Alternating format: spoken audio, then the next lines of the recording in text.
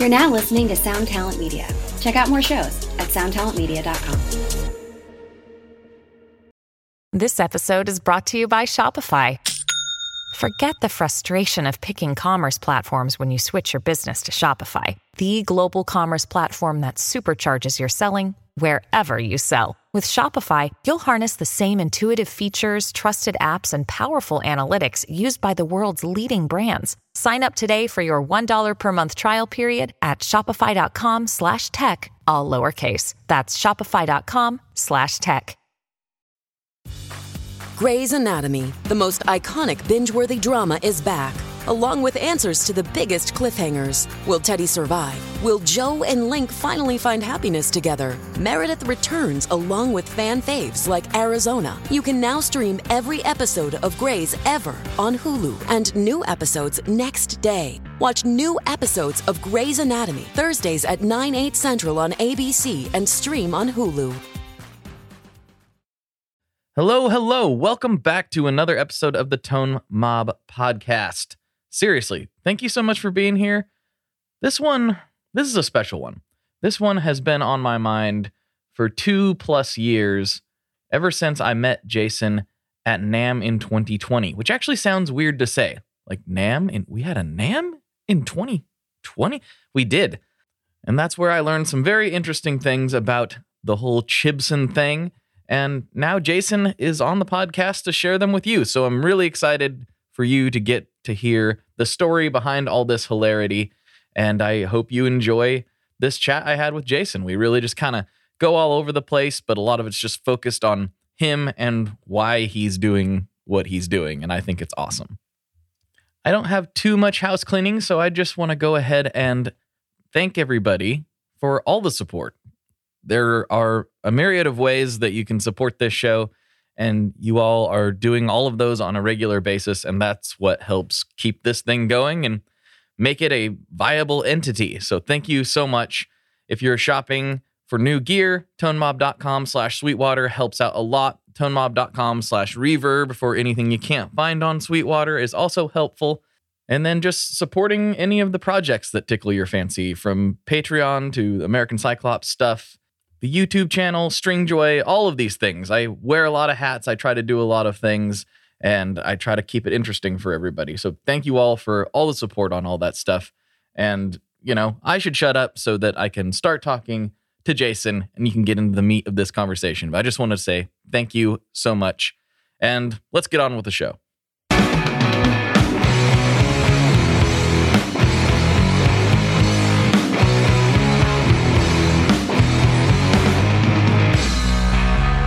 Hello, everyone. Welcome to another episode of the Tone Mob Podcast, the show about guitar stuff occasionally, sometimes. I'm your host, Blake Weiland, and with me today I have Jason USA from the infamous Chibson USA. What is going on, my dude? Oh, Blake, man, thank you for having me, man. It's nothing's going on, just hanging out.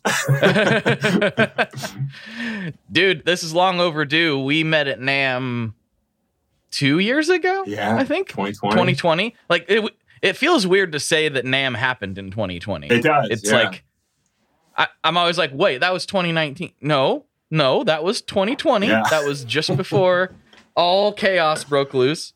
And, we now live in this alternate timeline that I think is probably a simulation of some sort. I don't know. But I've wanted to get you on for a long time. You explained to me kind of the grand idea behind Chibson when we were there at the EQD party, and I just thought, the people need to hear from you in a way that is not a Chibson media item. It needs to be straight from your mouth, kind of personify the whole thing a little bit. So why don't you give me, not only the Chibson backstory, but your whole backstory and kind of leading up to where we are today. How long's the show? volume 7. So in sixth grade, I've been thinking about this question because I listened to some shows, to kind of set the tone and get my head straight on, how to talk about stuff. it's really kind of hard to pinpoint exactly where it all kind of sort of started. But like I always had I always played music. I grew up playing music, right? So that was always kind of the thing for me my whole entire life. So that was kind of it. And then, it wasn't really obviously till when Chibson started we're coming up on 5 years in a month. Wow. How's that? That's crazy. But that's crazy. It all started, I don't know. I have to say it's like kind of like a weird culmination of like all of these events in my life leading up to this kind of point. And it's kind of a weird thing. So how did it all start? I don't know. I don't know how to answer. I don't know where to start. I think that one of the easiest ways I would say is for me, I started thinking about that, like the seeds for Chibson, I would say started, obviously, like I said, I started playing music when I was a kid and played in bands forever and worked odd jobs and stuff to support playing in bands. And then I moved to the West Coast in 2010 and started doing stand-up comedy, and I did that for several years and met some people that I had just stayed in contact with and had like friendships that were just proving to be lifelong kind of friendships. And out of those few friendships that I made out of comedy, my buddy Alex, who's kind of been with me doing Chibson along kind of aside me via a messenger app. We started as, going to comedy shows and stuff and doing open mics and doing that kind of stuff. And then, we kind of he moved to Ohio and started doing voiceover work. And I started to do other things here, started working on some film stuff and just doing other stuff. And then Chibson kind of was born out of that. And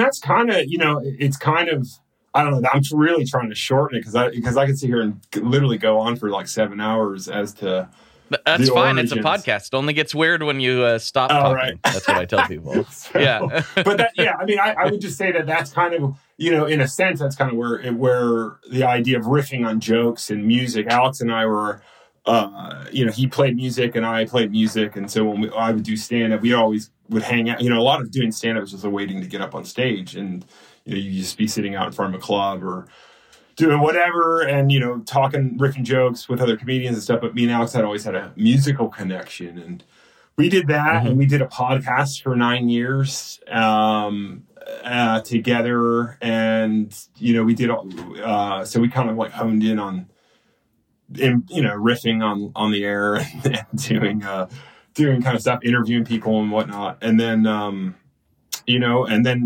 like I said, we kind of went or drifted into our own paths. I kind of stopped doing comedy, started to work in the music industry, quote unquote, in the tech world for a really giant streaming company. And I did that for a while, and that was kind of weird. And then when that kind of fizzled out, that was kind of when the whole Chibson thing happened. And so when the Chibson thing kind of started, my buddy Alex was kind of there. And so, I would come up with stuff and we put it up, and we would just always message each other and riff jokes. And that's kind of, it's so funny. I haven't talked to Alex in maybe a year and a half until yesterday. I talked to him for 4 hours or 3 hours or something. Because I hadn't talked to him. I mean, we literally, our whole thing has just been via text. And that's kind of the engine behind the initial kind of thing, and yeah. And I feel like I'm missing stuff. Obviously, like the movie thing I kind of briefed over, but I'm sure we can touch up on that. But that was also another kind of huge cornerstone or push to starting it. So, whew. I hope that's not too long-winded, but so let's go back and fill in some of those gaps. So let's go right back to the movie thing.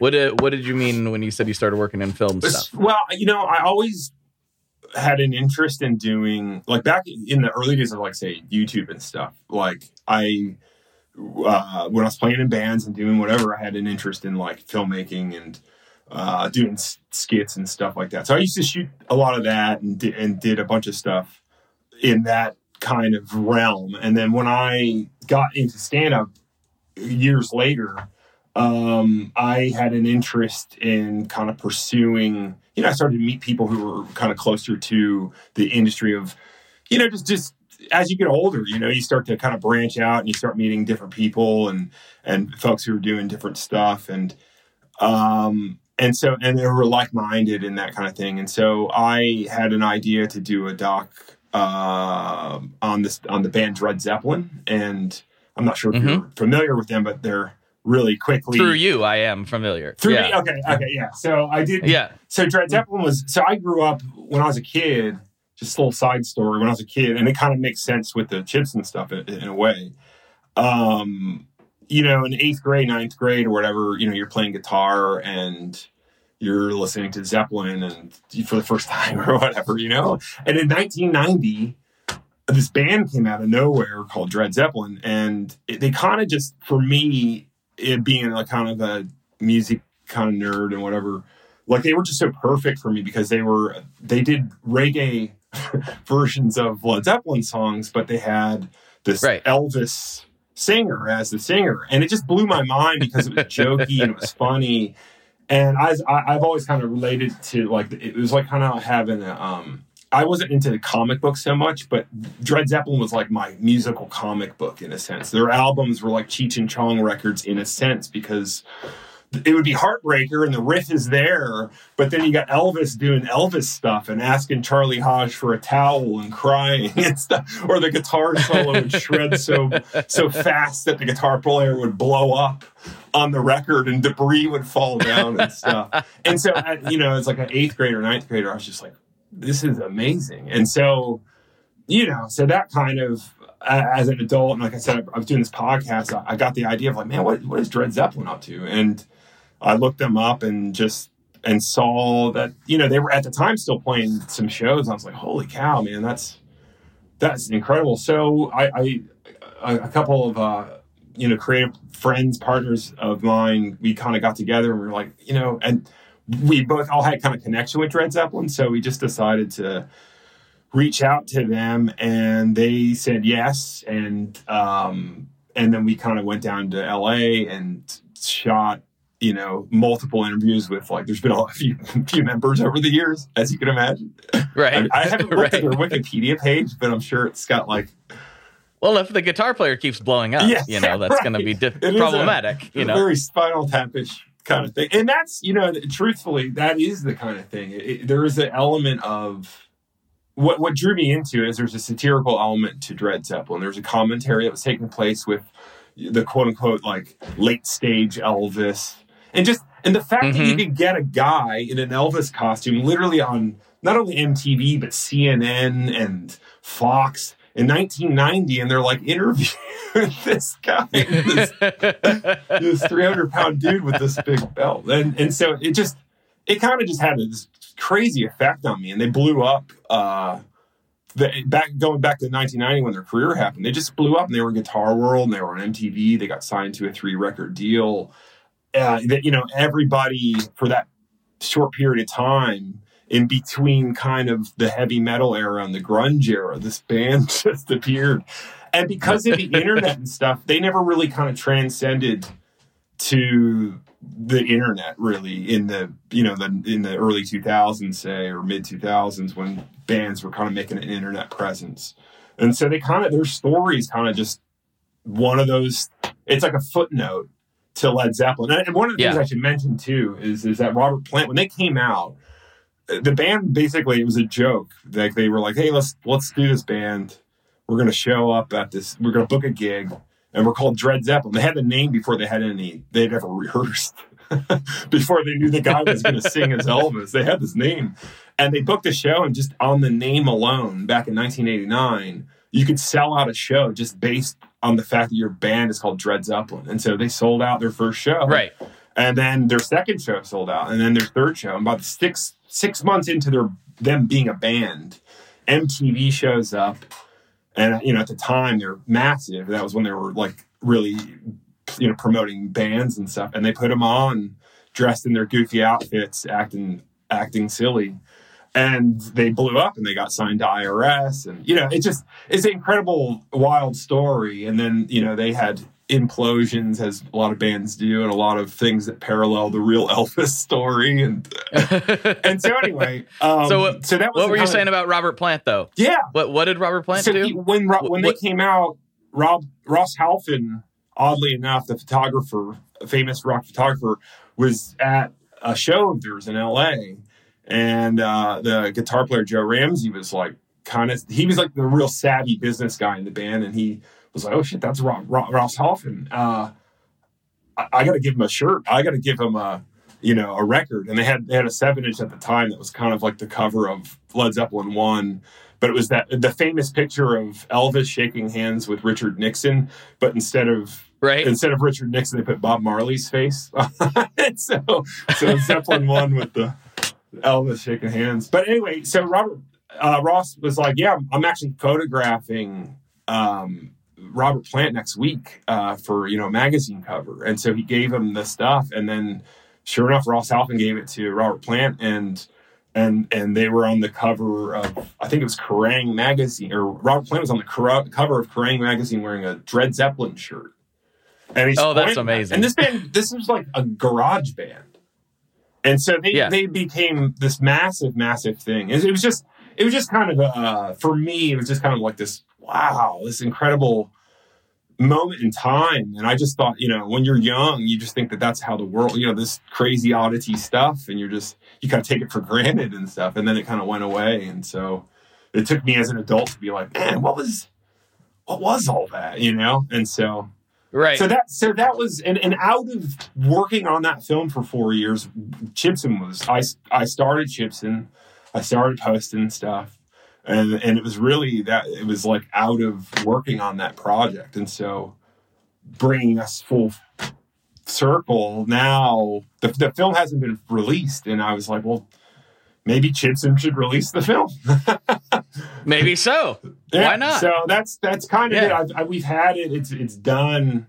The biggest issue is when you do any project that involves music by Led Zeppelin, it becomes a sort of a tricky thing to do anything, especially with, if you're trying to profit or make any, money or anything like that. And not that we're trying to profit or make any money, but you're trying not to lose money. Oh, yeah. I mean, that was, we lost money. That ship sailed. Lost money out of the game. That ship's already sailed. Yeah.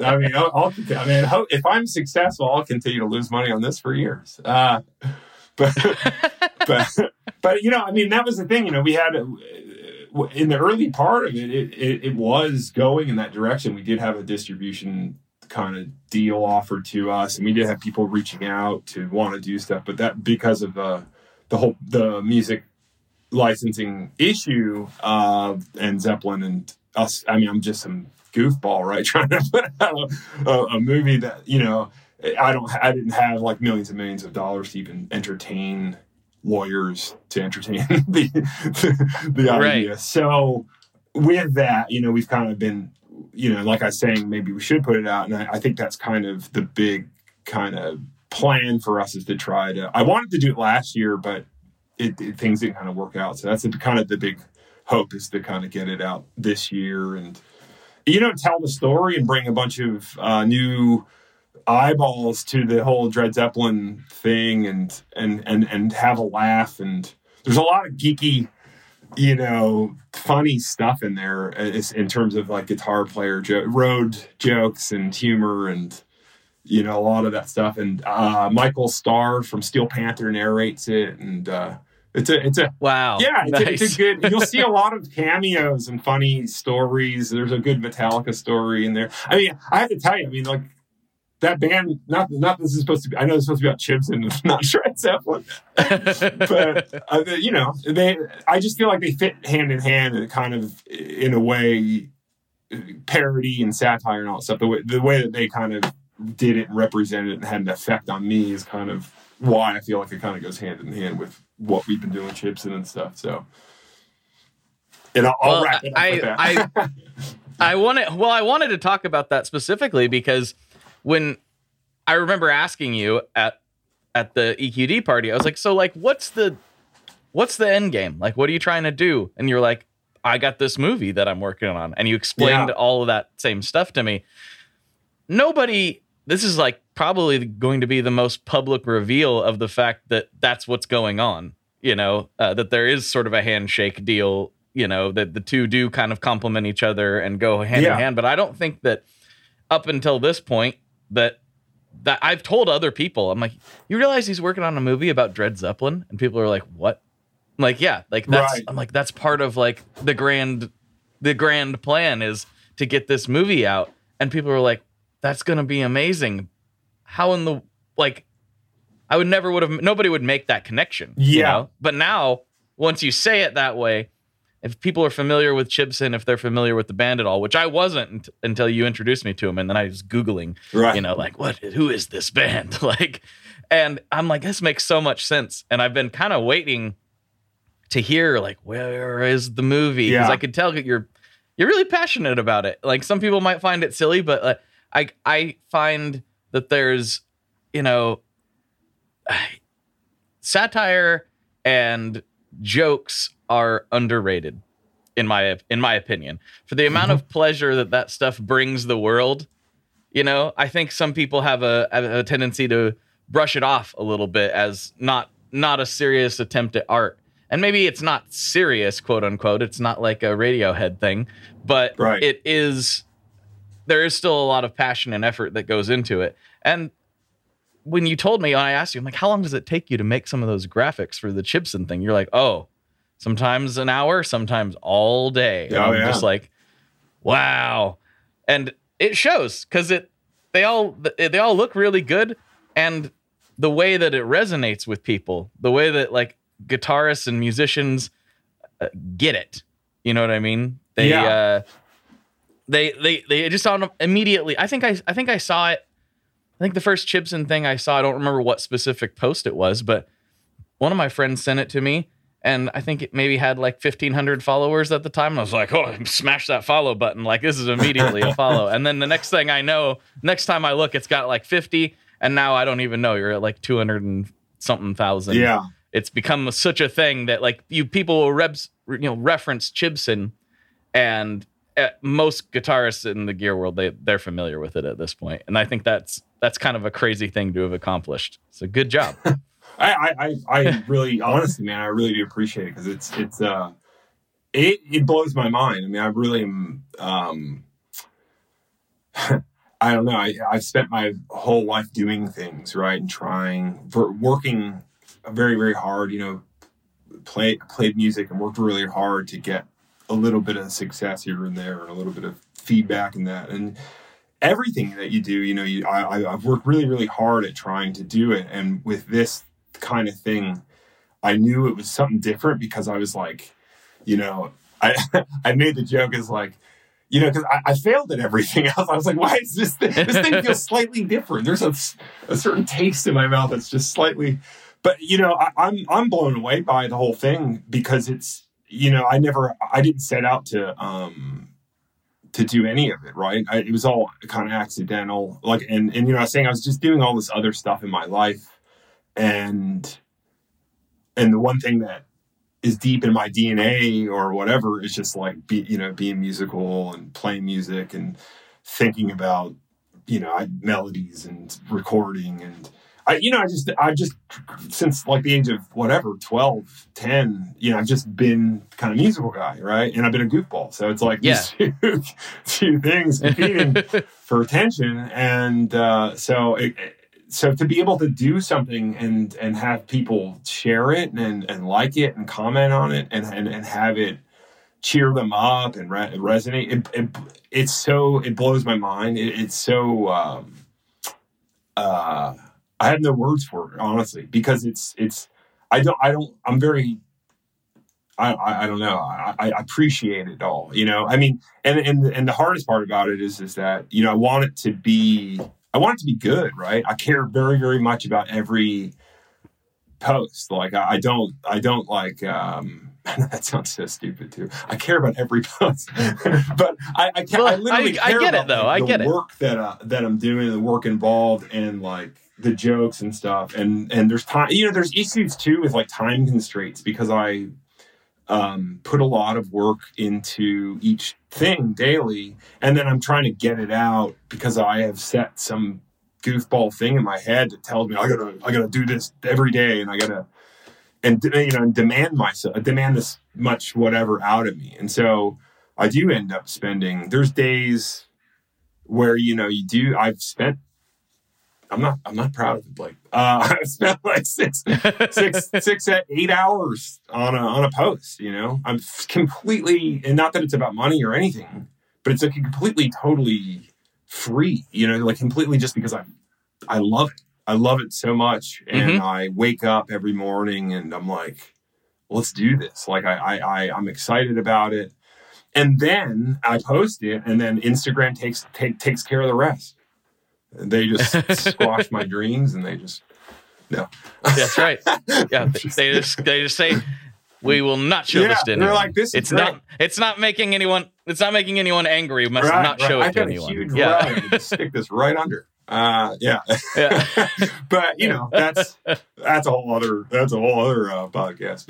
But yeah, I mean, I do look, just to close on that. I love doing it, and it blows my mind that it has reached people. And this morning there was a thing on Premier Guitar. I did a thing for the Corey Wong's podcast and Premier Guitar with John Mayer, and I saw that. And that was awesome. I mean, to think about where it all started, and then just being able to have the opportunity to do that's like, for me, is just like it's wild. And accumulatively all that stuff is just like it's just super it's a thrill, man. It's like I don't think I could have done that, like finger tapping at the whatever Talking Head or something in Baltimore or something, whatever. So dude, like this is a little bit of a tangent that I don't necessarily want to travel too deep down, but isn't it kind of weird? Even just go back, the 5 years ago, say on your first couple posts or whatever. Isn't it weird to like fast forward to now and think about like John Mayer is looking at something that I did for him? Yeah. Like it's like, whoa. Not that John Mayer is any more important than anybody else, but it's just kind of crazy. He's got a lot of eyeballs. He's got a lot of attention, and he's got a lot of respect in the music world. And it's kind of crazy to think, I mean, even with this podcast, sometimes I'll get messages from people that I'm like, you listen to the show? Yeah. Like, okay. Like, that's not making me self-conscious at all. I hope I didn't say anything bad. Right. No. But it's just kind of crazy to think once you do just put things out there and you do it consistently enough for long enough, you never know who it's going to reach and what it's going to do for either for your career or just for, a personal, that was a cool moment in your life. You never know. Just putting stuff out there is the reoccurring theme of this podcast. And I find that even still, after people seeing all of these examples of cool things that can happen from it, people are still scared to just put stuff out there. And I think that's so the key to any level of success whatsoever. You got to try it. You got to throw it at the wall and see what sticks. Most of it's not going to. Yeah. And that's fine. I find that, also one of the things about just being creative and putting things out there too is that time does an interesting thing with stuff, because things might not, with the beauty of like the Instagram and social media and things, things might not find their audience when you first put them out. And, but less about that, but more just on a literal thing. I mean, you've seen that with albums and music and bands and things like that in that world. And I feel like it's, sometimes just having the stuff out there and also being able to go back and look at it with hindsight and say, wow, this actually has a different, it has different meaning, or it takes on a different meaning when you look at stuff in time. And, and that too is just kind of like a big, it's interesting. Like I made the comparison, we're talking about 5 years of starting this thing 5 years ago. And it's interesting for me to think about how like somebody who may have followed Chibson 4 years ago in 9th grade is now like graduating high school. I'm like, wow, it's like right. It blows my mind. I'm like, wow, I can't. Yeah, all time and anything related to time and space, it just like blows me away at this point. Time in I mean, this applies to everything, but like time in public view or time in market is something that I think is not quite talked about that much, honestly. Yeah. It's something that my partner Scott and I from Stringjoy, we have been talking about a lot lately, because that company's been going for a little over 7 years now, I think. And it just now feels like we're really making like a real dent in the marketplace, you know? And we keep talking about like, why is that? Why does it just feel like now we don't have to explain who we are to every single person that we meet? Now it's more like, oh yeah, I've heard of you before, at least somewhere. Right. And we keep going back to it's just time. There's no shortcut for just being around for a while. That's so huge. And also just the education you get from existing, and I mean, comedy's like that, right? So when people start to do, people are always like, have said, how do you do comedy, man? I'd be so afraid to get on stage, right? it was always like a common thing. And the reality of comedy is the repetition of it, right? It's the length of time. I don't really like the 10,000 hours concept thing as much. I don't know why. I think I just don't like it because it's out there.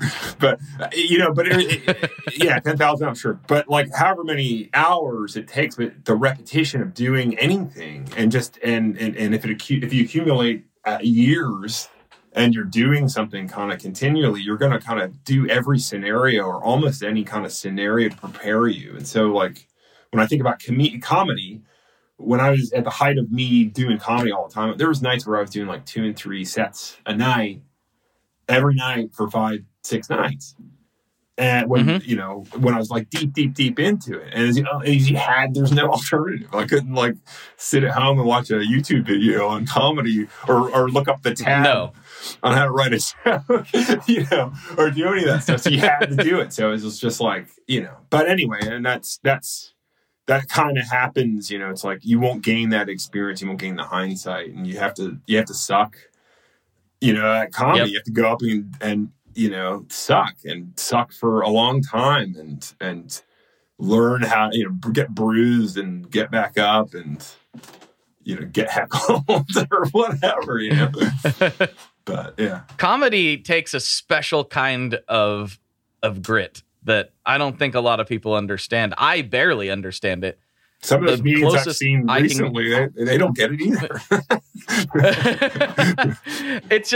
I just see like, the only experience I have with comedy is I'm decent at riffing and conversation. Yeah. I can pull some zingers on Wampler on Chasing Tone once in a while, and that sometimes they're kind of funny. But to sit down and write out a whole, I think I tried to do 5 minutes for a good friend of mine's like small backyard, like we had like, I don't know, like 50 people there. And we were roasting him for his 30th birthday. And I bombed so hard. And I'm not somebody that is scared of public speaking. I'm pretty okay with public speaking. I'm okay with all of that. And I don't think I've ever been more nervous standing in front of people than when I was trying to be funny. And I super wasn't funny. Yeah. It was not funny at all. Yeah. It's also kind of like the so nerve-wracking thing. I do that with chips and stuff where it's like, we'll work on something for a while, and then I'll be like, man, I'm so happy with this. And then go and, you think, oh man, this is going to do well. It's going to do, people are going to love this. And then it's like, nothing. And it's the same type of thing. I think I remember doing comedy. I mean, how to tell jokes and the structure, there's an actual structure to setting up a joke and punchlines and different types of jokes. And I didn't know any of that stuff too. I mean, my older brother was a comedian for many years. And so when I was in high school and stuff, I used to go sneak into comedy clubs and see him. This is like in the 90s and stuff, and see him do shows and stuff. So I was like always around it, and I kind of understood it and understood the comedian cadence. Where like, But but it was actually once I started to get on stage and embarrass myself publicly for months on end, you're like, man, I gotta figure out some structure. Like, why is everybody else Dude, the laugh part, I remember the first time I told a joke and it succeeded and I actually got a laugh. Like, I didn't know how to, I didn't know how to comprehend it. I just proceeded to talk over the laughter. It was like foreign to me. I was starting to get comfortable with the silence. So, but yeah. Yeah.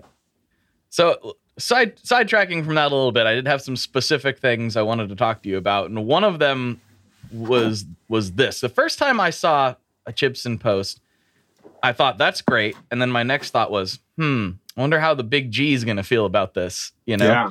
And it seems like as a company and the public people who are associated with the company, they seem to have fully embraced it. They seem, at least outside looking in, it seems like they're on board for the ride and on board for the joke. Was that a worry or a concern? Or how did that end up happening? That's a good. I think that's a question that a lot of people ask me a lot, and honestly, it's funny. I mean, I of course was in the early days kind of nervous about like. I just didn't, I've always wanted to do something positive, right? And I never wanted to do something. I see a lot of accounts, parody accounts or meme accounts, and they got a thing, they got an axe to grind kind of thing, and they're kind of like sticking it to the man type of thing, which is awesome and fine. And there's an element to me that is that, but I never looked at Gibson as like my target. Like I never looked at them as like they're the bad guy. My first guitar was a Gibson. Like I don't like I'm not. I don't. And also I don't really like to do like bashing on anybody, and especially companies and people and stuff. We all have good and bad days, and. I never looked at Chibson as this platform of like, yeah, now I'm gonna, show you. I'm gonna show you with these pixels. Yeah. So you know what I mean? Like that was never my thing, and my thing is always kind of like more about like, can I make Gibson laugh, and can I entertain them, and can I do something positive, and can I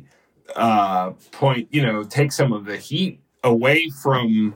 Some of, not that, I mean, again, I'm not, that huge or whatever, but like take some of the whatever away from, kind of bring a different voice into the conversation a little bit with Chibson of kind of talking about, there's all these guitar companies, all these businesses and all this stuff that isn't, there's voices that aren't kind of represented in the jokey space in terms of like being able to be, you can talk, satire and parody, you can talk about stuff that you kind of in a joke or reference things in a joke that you maybe can't talk about otherwise. And so, I think there's a lot of nervousness with other companies. There's nervousness with me because I didn't want to offend anybody or do anything kind of dumb or stupid. But I think over time, and this goes back to what we were saying earlier, I think over time I've tried to graciously demonstrate. Is it okay if I say graciously? I've tried to demonstrate, with grace, not to be a dick and not to be, that my intention is not that. My intention is not to be a guitar company. My intention is not to do anything to I don't want to offend anybody, man. I love the music and art and artists and all, these, I love all the companies, I love everybody. And so, to get the support from like Gibson, like from Mark Agnesi, who works there, has been awesome. And honestly, it's been a huge kind of support throughout the whole thing. And so it's like, so yeah, it's been positive. I mean, one day, hopefully, we'll get to do something funny together or something like that. But, but no, yeah, so far, everything has been, has been positive, so. Right. So there's another thing, and I think you probably have seen this because I think people have actually tagged the account in some of this. And I take this with a great deal of pride that this comparison is being made. So when Big Ear and I launched the Slice of Pie, pedal, right. A lot of people were tagging in the comments like, I thought this was a Chibson product. Right. And I was like, yes, because like that's funny. Because I know how much detail you put into every aspect of your posts that you create. Yeah. When I saw that, I was like, it's done. We've done it. It's translated. Because we put so much into that. Yeah. That seems it's into such a like kind of a silly concept that some people didn't get, a lot of people did, and we just overthought everything. And so seeing that comparison made and like hearing you say like, well, sometimes I'll spend 6 hours on a post. I'm like, okay, because you'd already told me that before.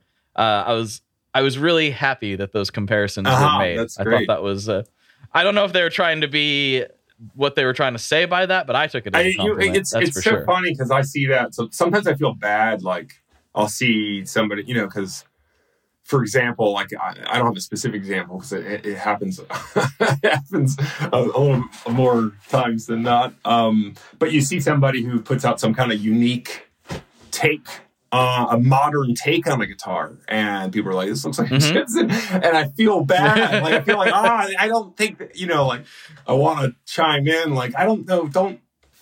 I think they mean that in a good way. But yeah, so I mean that to me is cool to me, to just think that it's that there's something to that Chibson has gotten to a point to where that's a compliment, it's super rad to me. So it was fun. I didn't really think about it until people started pointing out. I'm like, this does very much look like something that Chibson would post. I never even thought about it till just now, and I'm like, I love that. That's so good. We'll send you a cease and desist ring, toggle ring. Oh no. I don't know if you. This is not for this is for the home audience, but I don't know if you see this, but. That's the. I have seen that. I love it. The cease and desist ring. I might have to get one of those. I love that. So, where do you see? And maybe you don't have an answer for this, but where do you see this going? Our relationship. You have oh yes, you and I. Where are we going? Sorry. Different podcast. Is that gonna? Are we going steady? Are we going steady now? Is that? I hope Play so. Your cards right, I hope so. Oh. Do you like guitars by chance? I have some. Do you like to change strings? Right. Sorry. Yeah.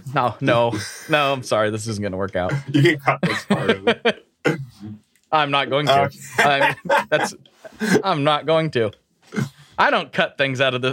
I very rarely cut anything out of this podcast. Is that right? It okay. I wonder. Yeah, it's very, very uncommon. It's happened, and the few times it's happened, it's been like, oh, maybe I thought that joke was funny, and then I listened back and it was in really poor taste, and it's on my part. Yeah. Nothing wrong with self-editing, Yeah, I'm like, ooh, that's not funny. That's just bad. That's only happened once. But the only other edits are like, oh no, the guest's like, I told you this date, and it actually comes out on this date. Right. So can you cut that? That's fine. I was going to say, a good trick, an industry trick. That I use is if you're doing a podcast and the joke bombs, you just pipe in that laughter. Just pipe in just pipe in that laughter, fixes it right up. Like, see, listen to how funny that is. Geez. Yeah, that's just pipe. It works on it works on Young Sheldon. Oh wait, no, it doesn't. That doesn't work on Young Sheldon. The jokes are still not funny on Young Sheldon. Sorry, anybody that's writing for Young Sheldon. Where was I going? I think you were asking me, I think, something about the future. Oh yeah. Where do you see the Chibson thing ultimately going? I know you want to release the movie, and that's obviously going to be a very strong promotional tool for it. But once that happens, I feel like there's more meat on the bone. There's more to be done. What do you think? What do you think's next? I think. Well, there's a lot of things that are planned. It's so funny because there's so much stuff that I work on besides just the posts and stuff. And so there's a lot of things in the works at the moment. Things with other companies and stuff, and not partnerships, but like collaborative kind of creative stuff. But ultimately, that's been the thing, is looking at this. I've always kind of looked at it as like, wow, this is, reactionary in a way. And in a lot of ways, Chibs'n kind of happened, and it started to grow, and it started to kind of drag me with it. And so I was just like, wow. So I spend so much time now, looking at and thinking about and analyzing it, that I've kind of been being able to see things kind of come down the road. I've been able to look ahead and be like, I think this is going to start to happen here, or that kind of stuff. So I've been fortunate in that.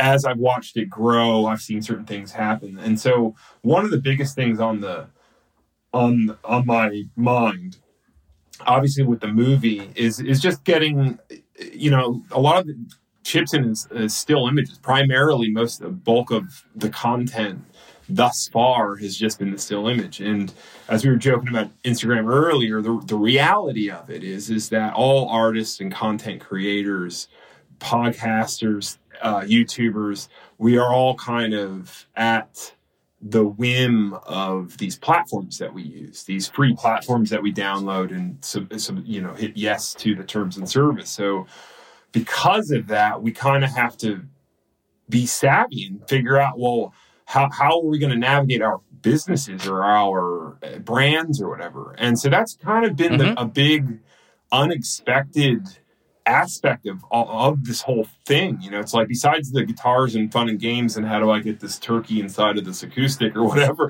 that I do, like, part of it is how can I make Chibs'n, bring it into the real world and include other people and I've had 2 years of being kind of intensely locked down and focusing in on not only that, but, getting better at what I'm doing, learning other stuff, networking with other people, and trying to grow. So sorry for my long-winded answer, but I really see this going outside, taking all of these assets and all the stuff that I've created in the last 5 years with everyone here, and using that in terms of doing a lot more motion stuff, a lot more video stuff. I see in the very, very near future us setting up an actual official Chibs'n headquarters and actually having a location so where we can work out of and we can shoot stuff and artists can come to us and we can shoot stuff together and have bands play and just provide that kind of a platform for other creative artists and people that we want to kind of work with. And it's a studio that, it has room and you can be loud and to do things and that kind of stuff. And just, so I see that being on the initial horizon. And then, looking at the platform stuff, the still image, as I was saying, is kind of being shut down. And so it forces us to have to take what we've done and implement it in different ways and not being so dependent on the platforms. We just launched Chibs'n.com. And so my hope is to really start making content that's website centric that I can share to Instagram and Twitter and TikTok and all of that stuff. But there's more meat on the bone coming from us. And rather than Instagram deciding who gets to see what on what day for no reason, you know what I mean? So that's kind of, I want to do more films and I'd like to do more of those types of projects, but I feel like the next thing is setting up our shop and then bringing people on board and so that's kind of hopefully where I see it. I have always envisioned Chibs'n as like it's like kind of like there's a commonality between musicians who we all have a like-mindedness, sense of humor, and how can we bring that, how can we make that bigger, and how can we spread that positivity and so that's kind of hopefully where I see it going. That's what have my eyes on. So yeah, it sounds to me like if I'm reading all that right, you're very much looking to take it into more of a multimedia company type of approach where you got your fingers producing all kinds of different things versus primarily the viral still images, which I think still work. We are starting to live in a video world, which is kind of weird for me because, and I've said this so many times on the podcast, listeners are probably tired of it, but I've always tried to just make stuff that I want, and I've been very self-serving with, like, I listen to a lot of podcasts. Yeah.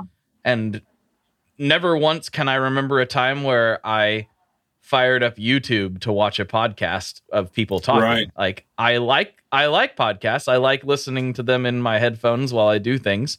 I listen to a lot of it, but I'm been shown time and time again that I'm wrong about that, which is why I'm starting to collect these videos. And if I ever have a little more breathing room, I'm going to get them edited and posted to YouTube, because while I may not like that, there are millions of people who do, and there's no reason to cut myself off from those people just because I don't like that format that well. Yeah. I still don't understand it, but I don't have to understand it. They understand. You bring up a good point, because, thinking about TikTok, it's like when I started to work on Instagram stuff, I'd sworn off like Instagram. I was like, I'm done, man. I'm done social media. Like, I'm done. Right. And then I just made the Chibson account really on a whim. Like, had somebody like called me like 20 minutes before I made the Chibson account, like the whole trajectory of this whole thing could have been different, right? I made it on a whim and it took off or whatever. But we're living in such a crazy, interesting time, politics and stuff aside, just in technology, where things are so dramatically crazy, where I'm sure you and I are, probably similar in age, where we remember a time prior to the internet and prior to all the stuff. And now, this whole thing is based on social media. It couldn't have happened without social media, right? So it's kind of like it's such a strange time to kind of be seeing this stuff. And so when we started the movie, we were in the mindset of film, man. We were in the mindset of like, we're going to go show this at a theater. Right. You know what I mean? Like, we're like, right. like it's like, yeah. I don't know, like it's the 50s or something. We're gonna go and we're gonna get the projector out and and sell tickets, and we're gonna sell popcorn or whatever. Like, we literally thought that was kind of where we were approaching it. And I was like, oh, the heck with Instagram and all this stuff. And so now here we are. Now even Instagram is now desperately trying to be TikTok. We're all kind of like in this. We're the users of this platform that was initially, there's a picture of like a camera in the Instagram logo, because it used to be about still images and photos, and they're like, we got to get that. And so, the whole thing is screwed. So we have to kind of adapt. And if you're not, I could still be this joker 6 years later trying to get into a theater that no one's going to show up to anyway, trying to spend millions of dollars to try to get licensing for Led Zeppelin songs. Do you know what I mean? It's like, and so it's unfortunate, but it's like, man, that is that. So again, and I've seen the writing on the wall. I remember being like, man, one day, man, this whole thing of Instagram, Facebook, and all this stuff, which we were able to build this thing out of, is not going to be there eventually for us and other people. What happens when, the new Friendster shows up, right? And everybody's like, oh, so you kind of have to not be dependent on that. And so that's kind of the biggest thing, is to outgrow all that stuff and be bigger than your dependency on these social media, platforms and stuff. Whew. Yeah. Yeah, I think that's an important thing. I think social media is an amazing tool that I've certainly used to benefit my career, and other people certainly can too. Yeah. But I do think it is a wise decision for brands, bands, artists, creators of any type to try to, as much as possible, get back some of the control from that stuff. That's why there's a text chat that goes along with this podcast, is because I was so sick of like people who wanted to be able to chat with me, and I wanted to be able to chat with them about something specific that's on the show or something that's kind of unrelated, but they are interested in hearing from me. And then it just gets buried in the algorithm. Yeah. And so that was the main reason I started the text chat. And that's been like one of the best things outside of the show itself that I've done is start that. And people, it's not for everybody. Some people don't want to get text messages from me, and I don't blame them. I'm kind of dumb. But like some people do. Yeah. And it's been really fun and a cool way to engage with people. And I'm not doing it like you might have seen from a brand where it's like, get 15% off of your Aquafresh toothpaste or whatever. It's like, it's like, hey, it's either I made a thing, here's the thing that I made, or it's like, hey, what's going on? What do you think about this? And then we just start talking. I'll send that one message out to everybody, and then every thread's individual with me and that person. So I send them a initial text to get the conversation started, and then I might go back and forth with everybody in there for 2 hours. And I respond to everybody, and it's been amazing. And the other great thing about podcasting is somehow, and I think this is both good and bad, it's always been way less dependent on algorithms. It's basically like you find a show, you subscribe to it in whatever app you use, and every time a new show comes out, you get notified that, hey, new show's out. Right. And whereas like you can put something out into YouTube, and even though you're subscribed on YouTube, you may not see it. You don't get notified. Yeah. Right. And you're so dependent on that initial when the thing goes up too. So it's like if you it's it's such a weird thing. But like all that to say, between the two of us, for any creators that are listening, once social media is the easiest place to start getting traction. Yeah. But once you do start getting traction, try to get wrench some control back in some way, shape, or form to the best of your ability to communicate with the people that want to hear from you. That's, I guess, the longest-winded way to say that. It's a great way to put it, and to kind of like have being able to have different lines of communication because people don't see half a quarter. I mean, I don't want to get into the statistical data, but it's a bummer to go into when you start looking at it, and also like I use Instagram as a that's like kind of the basis of a lot of this conversation. But like when you look at the stats on Instagram, it literally says in the fine print that these stats are all it's all estimate, and that to not base any business decisions on these statistics. It literally says that. And so you're all like, well, why have a thing and call it the word stats? Like, call it something else. Like, call it magic. Right. Or make-believe or something, dreams, But, and then now I'm just complaining about a platform. But it's infuriating to be given a gift from something, and then also to have the gift be manipulated and whatever. And, I likened it to imagine working and putting out an album, and then it's that whole thing of you get a ton of spins, and then your check for $6 rolls through, and you're like, from your streaming service, and you're like, awesome. Let's go to which drive-through should we spend this at, or whatever. But so I don't know. That's something that's new and on the horizon, and I think it's something that we have to tackle, and I think everybody has to it sucks, man. It sucks to have to think about that now as a component of like, oh, there's this other element, there's this one other obstacle. So, but I think but I talked about this on the recent Chasing Tone podcast. I think that will almost be out by the time this drops. I can't remember, but we had a guest on who was talking about a lot of this stuff. How to make your music career in 2022, and we both made it like we kind of came to a similar point of especially with music, it's never been easy to make a full-time living as an artist. It doesn't matter if we're talking about pre-streaming or post-streaming. Only very, very few people, as a percentage of all the people trying to do it, have ever made it to the point where it was their full-time living. And even then, most of those people aren't strictly just producing the art that they're making and living off of that. Most of them are doing that and then also, running sound for their friends. Maybe they would work part-time at a guitar shop setting up guitars. Like maybe they mix albums as well. Like maybe they do whatever. They do a handful of things. I've met very, very few people in the music industry that don't wear a ton of different hats to be able to put food on the table, myself included. And that's fine. I just think that the general public isn't as aware of that as they probably should be. Yeah. And everybody sees anybody, they're like, oh, you're a full-time musician. You must be rich. Like, right. Yeah. Well, it's a weird myth, too, success. And, people know your thing or your name or whatever. People automatically assume, well, gosh, you must be, you must be rich.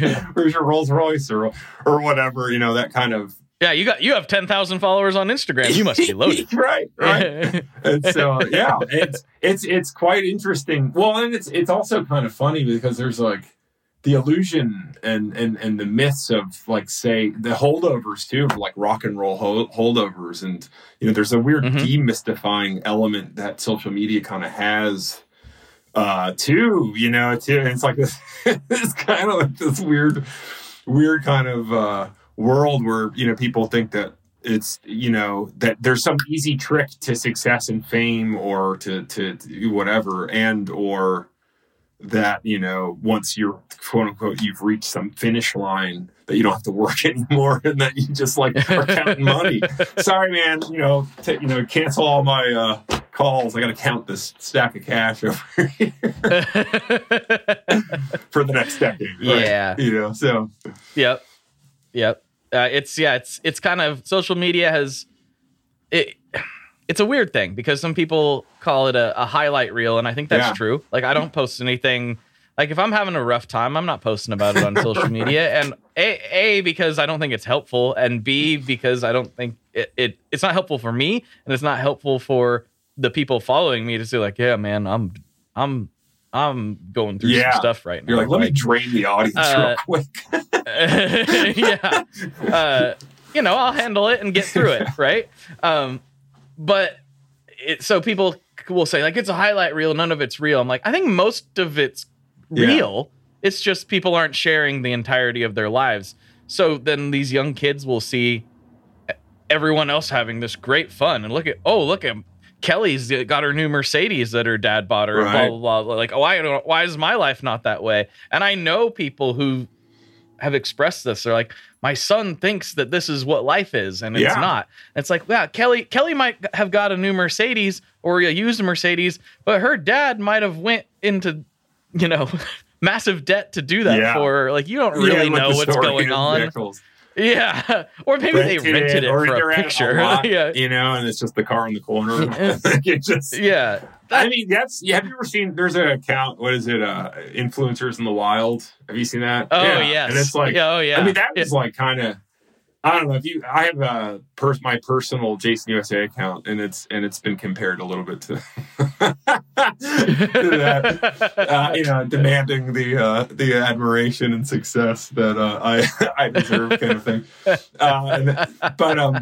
Yeah, I mean, it's interesting too. I mean, I think it comes back to, maybe it's full circle. It comes back to the age thing too. It's like, seeing a world without computers and iPads and stuff, and then being fast forward 20 years, and then, we've seen a decade or so now of kids who are literally raised by an iPad. So we're entering into some scientific future stuff, and no one knows if it's good or bad. They're just like, man, this is just going to be exciting. Buckle up. That's true. Like, we are going to have to be like responsible for educating our children that like we probably have to show them the influencers in a Wild account. Yeah. Like, look, like, I know what you thought you saw was this beautiful woman doing whatever, on a beach somewhere. And it's like, the reality is she's got a tripod set up stuck in the sand, and she's twerking next to somebody trying to enjoy their dinner. And like, that's what's really going on. Sounds like heaven. I'll tell you this, a quick anecdote is I was in the presence of a child who was probably turning 6-7 years old, and it was her party, and they had presents to open, and when it was time, they were asking what, if it was time to open the presents, but she had said, is it time to unbox my presents now? And can you? I mean, I mean, right? I don't want to. I'm not saying anything. I'm just relaying to you what the child said. But it's just you take take what you will with that. But it's just amazing that that is the power of what's happening in our world and how dramatically the power of influence and all this stuff. And it is seriously fascinating and scary and a little a smidge frightening. Well, here's a good example of that, and then I got to get into the classic questions before we wrap this section of the podcast up. But you brought up that, and I just can't. I think about this every time I'm at my mom's house. So rewind to the early 2000s. I got my first cell phone, basically because it was cheaper to get a family plan than whatever plan they were on. So I got a Nokia cell phone, and I was like, sweet, I can play Snake and I can text girls. Like, this is going to be awesome, right? And so I did just that, primarily. Played Snake and texted girls, at 2 a.m. when I was supposed to be asleep. And then, my parents get the bill. And at that time, all the text messages they show what time they were sent and to what phone number. She's like, you got an illegal operation. Yeah, she's like, who are you texting at 2 a.m? I'm like, it was just this girl and that girl. And she's like, why are you texting girls at 2 a.m? I'm like, I don't know. I'm not tired. And I'm a young teenage boy. If that's all I want to do is talk to girls. Like, what are you talking about? And so, they were very not okay with that because, we want to know where you're at and who you're talking to, like in a good way. They were just like, listen, we want to have a little more control over this situation. And I think about that every time that I go, first of all, almost every time my mom texts me now, but also whenever I go over to their house and she's got a plaque. And I love my mother to death, but I just find this it's more about this evolution of mindset over time, right? She's got a plaque sitting on her shelf. It says hashtag grandma life. Yeah. And I'm like, we go from don't you text anybody ever to we're using hashtags in real life now. Like, it's such a strange. This is not a critique on my mom at all. This is just more speaking about how society has just grown and gotten weird. Like the unboxing thing. Can we unbox the presents now? Who said unboxing prior to you? Right. I know. I feel like if I ever in the presence of a YouTuber on their birthday, I feel like they'd probably say the same thing though. Well, you'll know because they're setting up their cameras for their unboxing videos. Another light ring. Put it on the pile.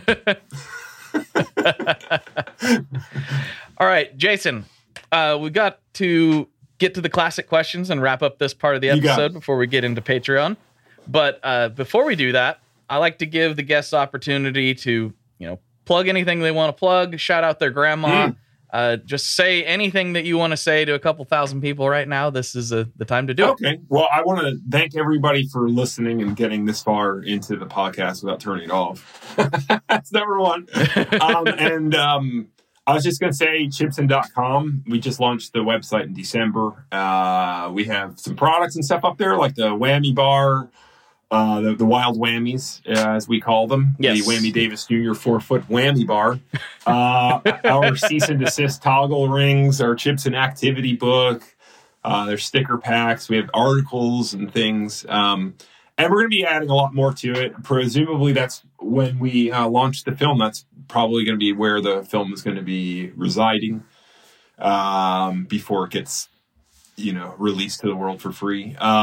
So that's pretty much it. And then, obviously Facebook, Twitter, TikTok, all of those places you'll find a Chibson USA out there.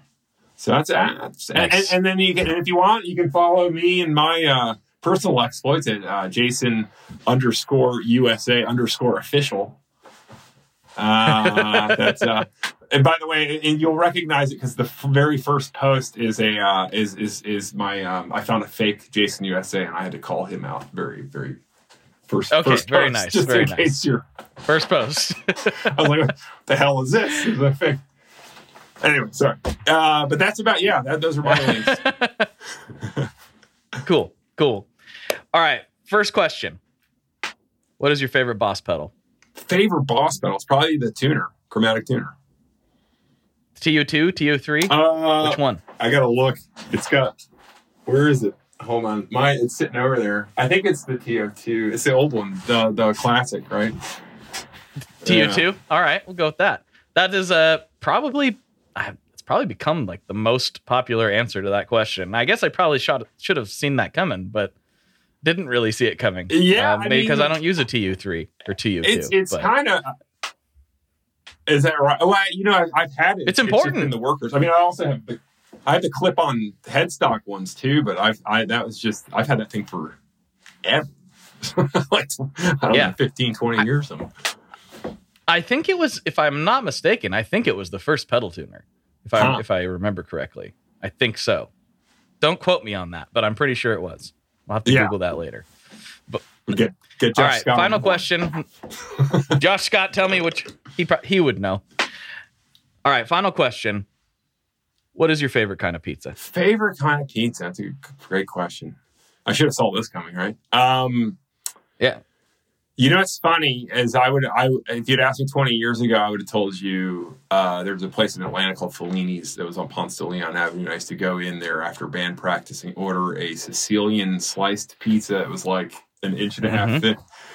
And it would have a mozzarella, but it would also have, I would order feta cheese on it. This was back in my back when I was a health nut. And so I would eat one of those and just watch the pounds drift away. But I more recently, I'm pretty basic kind of pizza guy now. More recently, I'd probably go towards a thinner crust, and I love a classic pepperoni.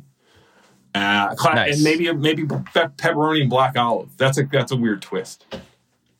I like a pepperoni and black olive. That's a solid choice. There's something about like. Pepperoni and black olive says like, wow, man, this corporate event is pretty sweet. You know what I mean? Like, there's just something about that combo. You're like, man, free pizza. Whew, Yeah, free pizza. And they even sprung for black olives. Oh, I'm going to get some more of that Caesar salad. Right? They even went for Domino's. Usually they only go for Little Caesars. They must have had good profits this year. Right. It's a heck of a party. Woo! Right on, man. Well, dude, thank you so much for coming on and filling us in on the story. I think a lot of people enjoyed this, so thank you very much. Hey, man, it's been a pleasure, and I really appreciate you asking me to come on and having me share some of this stuff. So I appreciate it. Absolutely, my man. Well, I hope I did all right. I was trying to. Sometimes I haven't done many interviews, so I didn't want to get too. I sometimes will get excitable when I try to tamper the temper. I don't know my excitability. It's all good. All right, everybody. For Jason, this is Blake, and as always, folks, good luck and good tones. All right, there you have it, people. Thank you so much. I hope you enjoyed this chat. Jason and I really go off into the weeds on Patreon. We're diving deep. We're talking things that we probably have no business talking about, but we're doing it anyway. And if you would like to get in on that chat, slide over to Patreon, where for $5 a month, you can get extra episodes beamed right to your ears every week. And thank you so much for everybody that does that. I really, really, really, really, really, really appreciate it. And as always, if you can't do that, don't sweat it. I get it. I totally understand. But if you could, share this with a friend. Tell somebody about it. If you think this is a fun episode, or if you think any of the episodes that have been published are cool, please tell somebody about it. Share it on social media, or literally just text the episode. Just grab the link, text it to your friend, and be like, hey, I really think you would like this program. Thank you to everybody who has done that. Thank you to Jason for coming on. And, just keep being awesome. All right, I'll talk to you very soon. Bye-bye. One last thing before we totally sign off here. I just want to remind you that if you do any shopping at Stringjoy, that's Stringjoy guitar strings made in Nashville, that will help me out as well. As I've said for years, I'm heavily involved in that company, and I really do think they're making the best products on the market. So if you would like to try custom strings, go to tonemob.com/stringjoy and check them out today. I seriously love what the team down there is doing. I help them out with all kinds of things, and by you supporting them, you are also supporting me as well. And hey, you need some strings, so why not get some custom strings just for your guitar and playing style? Again, the link for that is tonemob.com/stringjoy, and that will take you right to their website, and you can do all your shopping through there, and that will help everyone involved out. So thank you very much. Talk to you next time. We are brought to you by the wonderful folks at Gun Street Wiring Shop. Yes, Gun Street Wiring Shop. I've talked about them before. I used to say based out of Bend, Oregon, but guess what? Sean moved to my neck of the woods. Sean's in Portland. Sean is awesome and has helped me with a bunch of stuff lately. And if you have wiring needs for your guitar, he can help you too. If you want to get weird with it, he can get weird. If you just need to spruce things up a little bit, there's your guy. He takes all the guesswork out of doing your guitar wiring, and he makes it simple, and his customer service is top-notch, and I can't say enough good things about Gun Street as a company. I really respect Sean and what he's all about, and the product is top-notch. I've got 3 different guitars that now have Gun Street harnesses in them, and I could not be happier. So go to gunstreetwiringshop.com and check them out.